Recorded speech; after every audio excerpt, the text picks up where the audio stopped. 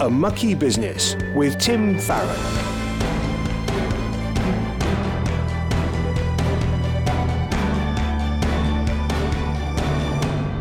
Hello and welcome. I'm Tim Farron, and this is the show where you get to hear from a Christian politician about how they live out their faith in the mucky business of politics. You might well think that politics is tainted by compromise and sin. And of course you'd be right, but then again, so is everything else. And I think Christians should be praying for their brothers and sisters who are involved in politics and doing so in an informed way. Today, we're talking about how your engagement with MPs can keep them going when times are tough. Our guest today is the MP, Dr. Lisa Cameron. She's a member of the Scottish National Party and she's professionally a clinical psychologist. Lisa has received strong criticism in the past for being pro-life, but has also received encouragements from Christians all around the world, which we'll be hearing more about in a bit. But before we speak to Lisa, here's Cara Bentley with a roundup of some of the news this week. Well, Boris Johnson is facing a number of problems this week to do with trust and who he is or has been close to. There are issues of transparency at play when it comes to who initially paid for the flat renovations at Downing Street, who leaked information about the second lockdown before it was announced, who heard him allegedly say he'd rather let the bodies pile up than have another lockdown, and who is benefiting from having the Prime Minister's phone number. Now, in questioning this week about the supposed leaker, former Labour Shadow Chancellor John McDonnell accused the Cabinet Secretary Simon Case of delivering a badly scripted version of Yes Minister, the 1980s political comedy, because he'd left them with more questions than answers. So it may not be that we find out all or any of these answers very soon.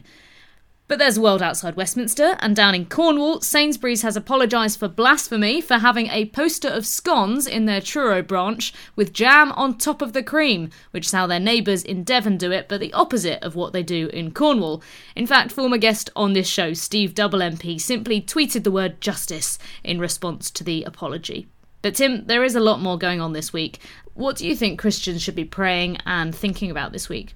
Well, there is so much we could talk about this week. The appalling news of Nazanin Zaghari Ratcliffe being sentenced to yet another year in an Iranian prison, for whom I would urge you all to pray. We could also talk about the Cummings-Johnson saga, which I don't think we should dismiss as just Westminster tittle-tattle, because surely we do believe that integrity and character in our leaders matters. But instead, I want to focus on the heartbreaking and horrific situation in India, as the COVID outbreak there has now seen daily increases in infection, higher than there have been anywhere else in the world at any time during this pandemic. Here in the UK, we are now emerging from some of our tighter restrictions, with case numbers rapidly falling and with more than half the UK population now vaccinated with at least one dose. On Monday, India reported a daily figure of more than 350,000 new cases, and on that one day alone, 2,812 people dead. People are dying from a lack of oxygen whilst waiting for hospital beds. Burial grounds are running out of space and crematoriums are increasing capacity. We've seen the US sending ingredients for vaccine manufacture, the UK sending oxygen and ventilators, France and Germany sending oxygen, and even Pakistan, no friend of India, sending medical supplies. I'm sure that these acts of humanitarian assistance are born of compassion. But I suspect there is also a strong element of pragmatism here, coupled with fear. Because if the virus is raging in certain parts of the world, then there's a much higher chance of vaccine-resistant variants emerging. This makes what is happening in India a huge threat to us too. In the midst of all of this, the politics of vaccine supply is certainly in play. China is filling the gap now left by India in producing vaccine for poorer nations, making its international power and influence even larger. The Chinese economic empire is surely now one upon which the sun never sets. Yet the growing tragedy in India has come about because of inequality. India's health system is collapsing. There is a lack of access to tests, and in a country with such poverty, with people living so close to one another, social distancing is close to impossible. The pandemic reminds us that across the globe, the human race is deeply connected, not just in terms of communications and travel, but on a deeper level, biologically and spiritually. We see the suffering in India, and we're horrified and led by compassion and a sense of duty to reach out to them in their distress. It is also a reminder that the primary motivation behind the UK giving international aid must surely not be to benefit the rich who give, but to benefit the poor who receive. We should give because it is the right thing to do. Of course, our aid budget gives Britain influence abroad, but more importantly, it is the outworking of our national conscience, a conscience which is planted in us by the Almighty. We support poorer countries because we are a rich nation and can afford to do so, and because we have not shaken off the conviction from our Christian heritage that tells us that our neighbour is everyone. Neither can we shake off the fact that each person on this planet has been made in the image of God. So when we look on those suffering in India and feel compelled to act, it is because we know, consciously or otherwise, that we have been made by the same God, a God who tells us that we must do for others what we would have them do for us. A Mucky Business with Tim Farron. Well, this week on the show, our guest is Dr. Lisa Cameron, who's the SNP MP for East Kilbride, Strathaven and Lesmahago. I'm pretty sure that's how you pronounce it, but she'll put me right in a moment. She's been the MP since 2015, re-elected in 2017, 2019. We'll be talking about how she finds being a MP in the House of Commons, taking a different view from the majority on pro-life issues, and what it's like when she gets encouragement from Christians all over the world that have indeed kept her going. Lisa, it's an absolute pleasure to have you on the programme. You've been an MP since 2015, but a Christian for quite a bit longer. So tell me a little bit, first of all, if I've pronounced your constituency correctly, and then secondly, how did you come to follow the Lord? Yeah, East Kilbride was fine. It's Strathaven and Lesmahago. Lesmahago, I'll get it right. Okay. But you started well. Yeah, I mean, I've been a Christian since I was a small child, and I had one of those Scottish grands who was really the linchpin of our family and was very much grounded in faith, and would take us each Sunday to Sunday school. And this was always a period of time when you could come together, you could discuss the Bible, family were together and there was family time, just after church as well, and on the road to church. And it was very much something we did every week and gave a sense of stability and consolidated the family. And so it's been there all my life, and I find that I really I have my faith. It's very important to me. It's like an anchor for me in everything that I do. But also in those periods of perhaps uncertainty in life, or where things are not going to plan, then I do very much rely on my faith to get me through those times. And I feel that praying and being with others of faith as well at church really helps me to ground myself in what's important in life. So I've been very fortunate to have that instilled in me from such an early age, and it really, really is important to me and is at my core, I would say. Mm. So you went off to university and maybe fell out of the habit a little bit, but not for long.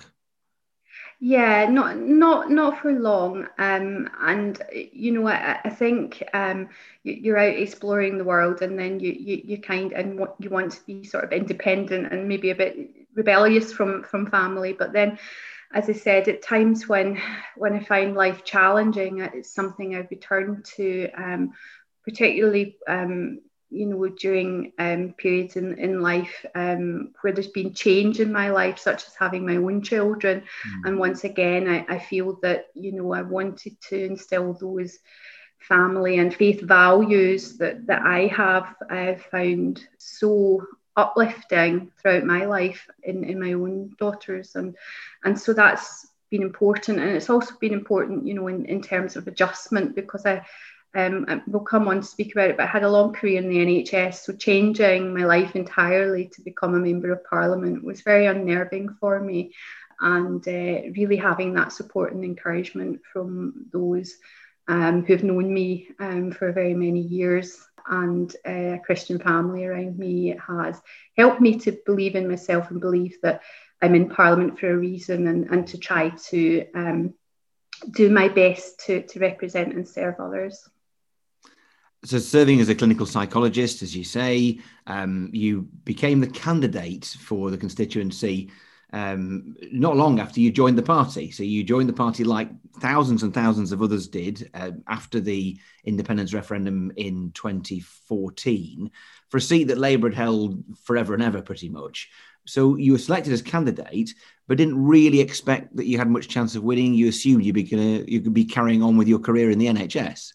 Absolutely. It was really put to me, I suppose, that, apply for the candidacy. You possibly won't even become the candidate because although I grew up in East Kilbride, which is the big town area that I represent, that you were able to pronounce so well, I live in the rural area now of the constituency down towards Lesmahago. So usually the candidates would probably be still living in the town rather than the rural area. Although I've always had that understanding and experience of both, and also working in the NHS across the area.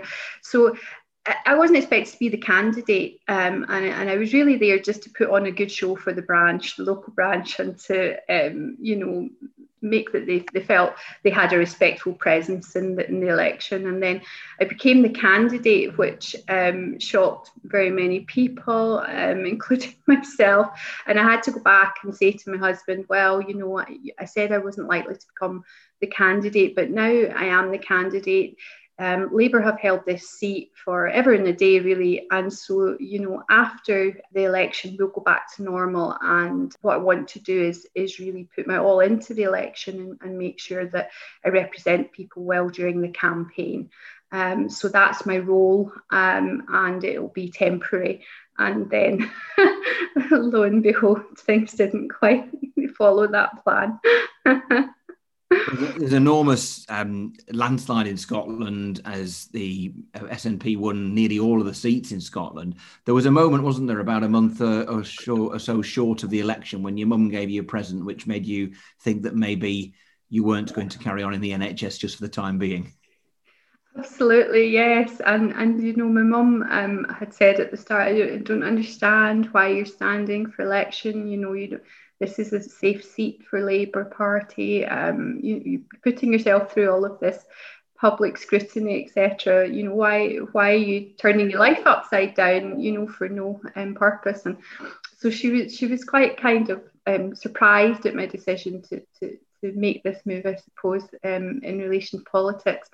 And then about a month before the election, the polls had been quite consistent, and she said, well, I have a present for you. And I said, okay. So I went over to my mum's in East Kilbride, and she gave me the present. Now, when I opened it, it was a travel hairdryer, and she said, I think you're going to be needing this, and we think you have a really good chance now of winning this seat, becoming the MP for this area, where my family live and where I grew up. Wonderful. Mum always knows best. I mean, amazing really to think that 12 months before you were elected, you hadn't even joined the party. You'd have been absolutely astonished if someone had told you that you would be an MP in a year's time. I guess really, all of us, we are where we are, whatever it is we're doing, because God has put us there. But I do sometimes think when I hear stories about of yours, like yours, indeed of Nick Fletcher's, who we spoke to last week, the incredible rapid progress into Parliament, it almost feels like God's hand is even more visible than normal with these circumstances. A Mucky Business with Tim Farron. We're talking with Dr. Lisa Cameron, an SNP Member of Parliament and a Christian. Lisa, being in the SNP and fighting the Scottish elections, even though you're not a candidate, nevertheless, the elections to Holyrood in just a couple of weeks' time, arguably the most important ever. It's seen by many as a kind of gateway to another independence referendum or not, depending on what the outcome may be. Is it possible for issues like mental health and unemployment and education to get a look in when the debate seems to be about the ultimate future of Scotland as an independent country or as part of the UK? Yeah, well, I mean, the constitutional questions are a major aspect of politics in Scotland, and has been so now since 2013-14, when things were building up to the last referendum. So that is there, and that's a major aspect of the campaign. However, we've all just come through the COVID pandemic, and we're still, in our recovery and trying to find a path through that. And I do think that mental health is an absolutely crucial issue for people. Well-being in general, physical and mental health, is critical in people's thinking. Employment, the economy, all of these issues, I would say, day-to-day life. The pandemic has really put a focus on day-to-day life, how fortunate we are, but also how precarious that is. And there's great concern, I think, for the future in terms of the economy, jobs, in terms of well-being and health security as well, actually. So all of these issues are important in terms of recovery, alongside the questions of independence or not. I mean, as an observer of you in Parliament, you're one of the consensus builders, in my opinion. You see you chairing all party parliamentary groups, such as the one on health, and I think that's a great witness, by the way. Obviously, independence versus unionism, if you like, in Scotland can be very, very divisive. There will be people who are Christians who will take a different point of view to you in the constituency and elsewhere. How do you manage to take that kind of consensual approach to politics in the constituency with people who are fellow believers, but who take a totally different view to you on Scotland's future? Well, I'm a psychologist as well. That was my job in the NHS. So really my job was to listen and understand people and their points of view. So that's always at the root of building any agreement or consensus. And, the kind of principles that I have in relation to my interactions with people, they're principles of respect, and you must come from that position of respect in terms of other people's views, and in terms of, you're not going to always agree with people, so you have to be courteous, you have to listen, and you have to try to understand their viewpoints too, because unless we do that, we can't represent everybody in our constituency. And I have really gone the extra mile to make sure that, no matter any constitutional division in people's minds, that they do feel they can come to me as their MP, and that I will represent them to the best of my abilities. So I think that's just really crucial in our roles in Parliament and in our constituency, but also fundamentally that's important in terms of my views of the world, my Christian beliefs, and also my work as an NHS psychologist throughout my life has been about understanding people and where they're coming from, their points of view.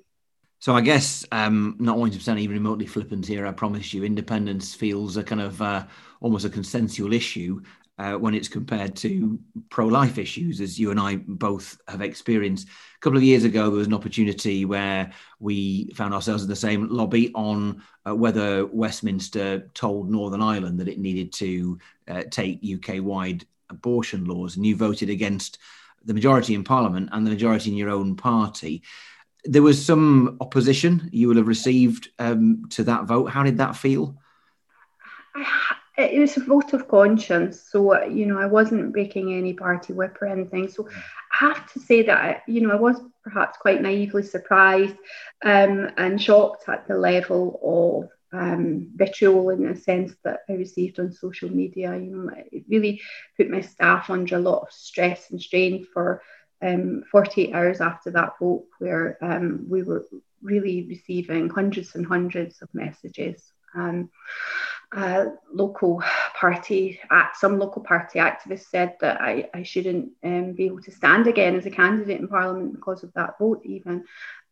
So I hadn't expected that, because I'd always sort of, as I said, respected that people can have different points of view and believe, particularly in a vote of conscience, that that's important democratic principle to uphold. So So I was shocked initially, and then my sort of feeling was about the stress I was putting my family under and staff members in relation to my vote at that point in time. But I do have to say that shortly after that backlash, I would call it initially, there was just such an outpouring of support from people across the constituency. Right across the UK, I received emails and letters from people thanking me. And even internationally, I've had emails, and I keep in touch with people now from Australia and Chicago, people who are Christians right across the world who reached out to me to say thank you, and thank you for holding to your principles. It was a difficult thing to do, and that we're praying for you, and that with Christian Fellowship you will come through, and you'll maintain your strength in your beliefs and your principles moving forward. And that just gave me, it was so heartening, and it just gave me such belief and courage to continue, because at that point in time I think I had felt that there had been such an impact on those around me that I was beginning to think, can I be myself in Parliament? Can I hold the beliefs I have and maintain my integrity? And that's very important to me. So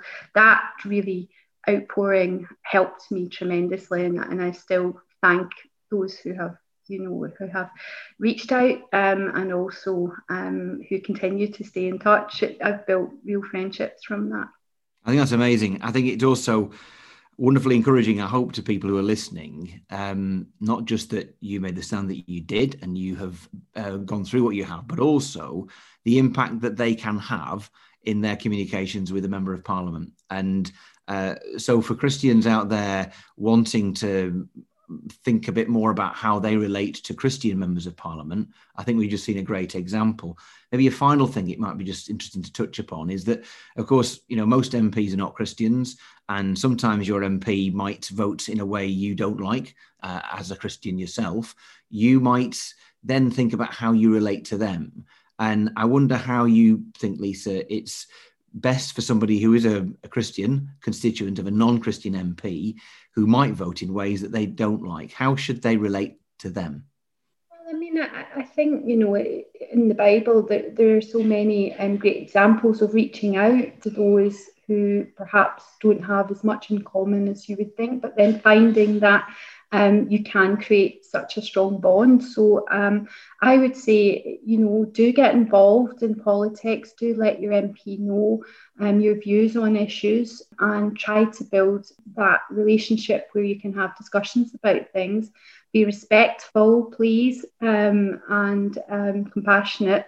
I think it's important that Christians feel able to be very much involved in politics and in parliamentary discussions, and to have that connection with the Member of Parliament, to be represented, because that's what we're there to do, and Christians should certainly be included at the heart of that. Lisa, thank you so very much. MP for East Kilbride, Straven and Lesmahago, is that right? Absolutely. Perfect. Yes, this is my major achievement of the day. Everybody gets Westmoreland wrong, so there you go. Lisa, thank you ever so much for being with us. It's been an absolute pleasure. A Mucky Business with Tim Farron. Well, this is your chance to ask me anything about being a Christian in politics. It could be ethical, political, or even personal. This week, we've got a question from Judah, aged 6, in Ealing. Tim, what do I need to do to become the Prime Minister? Judah, what a question. Possibly the toughest one I've been asked. Well, first of all, I might say maybe I'm the wrong person to ask. I was candidate for Prime Minister in 2017, technically, and was unsuccessful. But I'd say this, I suppose to be Prime Minister, you've to be a Member of Parliament, you then to become elected leader of your party, and then your party needs to get more MPs in Parliament than all of the other parties put together. That's technically how you become a Prime Minister. But maybe a better answer to your question would be that perhaps you shouldn't aim to be Prime Minister. Perhaps being Prime Minister is something that might happen if God wants to put you there, but your aim shouldn't be to be ambitious to hold a particular job or a particular role in politics. It should be to do good and to serve people, and then let's see where that ends up. Well, if you think you can come close to a question as good as Judas, why don't you email me with yours? Write it in to farron@premier.org.uk. Well, as we come to the end of this week's podcast, let's pray together. And Father God, we want to lift up to you Nazanin Zaghari Ratcliffe and her family, with the hope that there must have been that she'll be returned soon. The thought that she may now have to spend another year in prison will be a crushing blow. And we want to lift up that family to you, and we want to pray for interventions that would lead to Nazanin Zaghari Ratcliffe's release imminently. We pray for justice to be done, and we pray that you would sustain her husband Richard and the whole of the family. Lord, we also want to pray for this time where we see such vitriol and claim and counterclaim about who is and isn't telling the truth. We cry out to you, Lord, for there to be justice, for there to be integrity in leadership, but also there to be forgiveness. We remember the words of the Archbishop of Canterbury recently as he talked about the need for us to not be hypocritical, to be ready with forgiveness to those who have done wrong. But at the same time, we know we must not be neutral when it comes to the truth and right and wrong. So Lord, help us to hold those things in tension, your justice and your mercy, which are seen so perfectly on the cross. Let us be people who hold tight to justice, to truth and honesty and decency, but also at the same time be those who hold out forgiveness to those who have fallen, not least because the Lord has held that out so lovingly to us. And we pray all these things in Jesus' name. Amen. Well, next week we will be speaking to my friend Labour's Ruth Jones, the MP for Newport West. But until then, I'm Tim Farron. Thank you so much for listening. You can listen to the podcast of this programme online by searching for A Mucky Business. Don't forget, if you have any questions you'd like to put to Tim in a future show, email farron@premier.org.uk.